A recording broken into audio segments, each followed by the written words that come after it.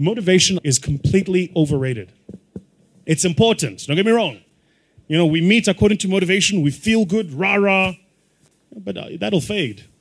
That's Vusi Thembekwayo, and this is the Depression Detox Show.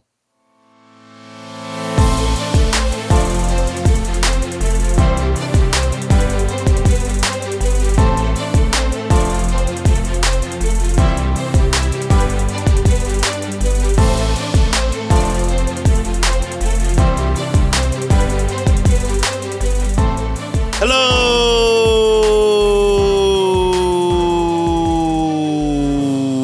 and welcome back to the Depression Detox Show, where we share ideas and stories to help you live a happier life. I am your host, Malik Josephs. Happy Monday. Thank you. I appreciate you tuning in with me today to get your week started off right with our newest featured speaker here to drop a truth bomb about a topic that is easily misunderstood in the world of self-improvement and personal growth and goal setting.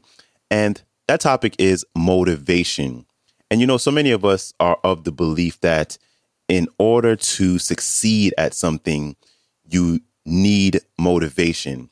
And although that may be somewhat true, I think by and large that's not really the case. And I say that because motivation eventually will run out. You really can't stay in a constant state of motivation. There are going to be times when you're just not going to feel like doing it. And when you're just completely tapped out.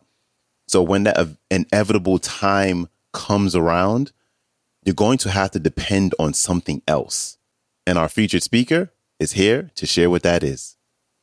Here's Vusi Thembekwayo. Enjoy. If you study people who are at the pinnacle of anything, you recognize that to get there, motivation was maybe 1% of the formula. Maybe. 1%.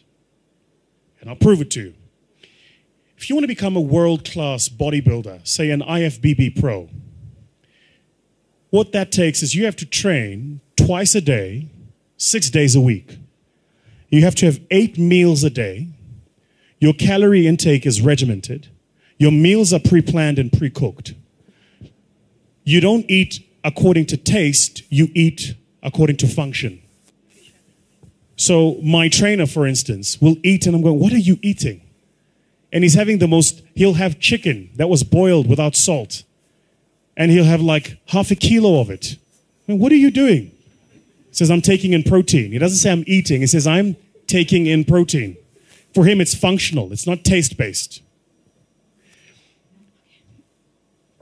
Then you will probably have to train for a minimum. And this is if you are a genetic phenom. You'd have to train for a minimum of 10 years before you could get on a stage and compete at an average level with an average global bodybuilder. Average. Okay. So why am I telling you this? All of us here at the beginning of a new year write these things called New Year's resolutions. And then New Year's resolutions, number 1, make more money. Yeah? Number 2, change my boyfriend. Number 3, get into shape.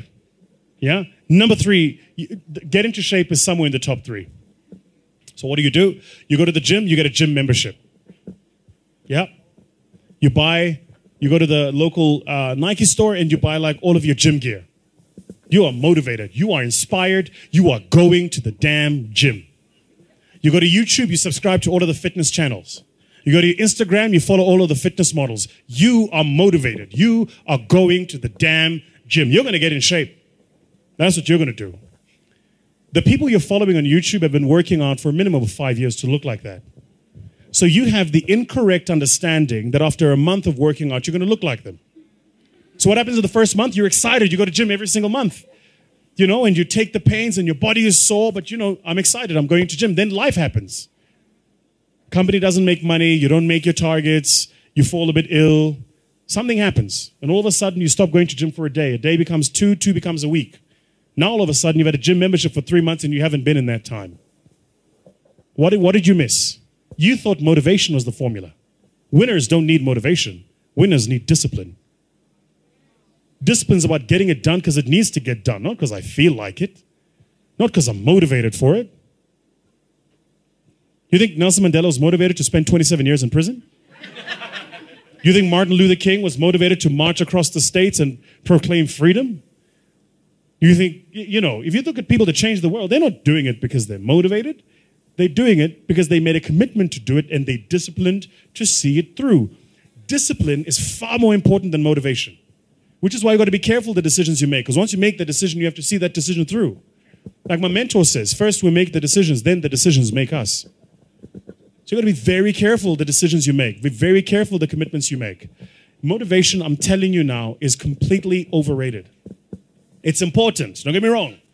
We meet according to motivation. We feel good, rah-rah. But that'll fade. You need a stronger will and a deeper commitment to see things through. Big thanks to Vusi Thembekwayo for stopping by. His website is VusiThembekwayo.com. That is also his Instagram and his YouTube. And his latest book is entitled Vusi. And I'll have a link to all the ways to connect with him and his work, along with a link to today's talk. They will all be in the show description below, so you can go check that out. And when you get a chance, please follow the show, share it, or leave a rating and review on either Apple Podcast or Spotify Podcast. As I always say, and I truly, truly mean, thank you so much for taking the time out to do that. And that is a wrap from me. I hope you have a fantastic rest of your day, and I'll see you back here Wednesday. So, until then, stay strong. Later.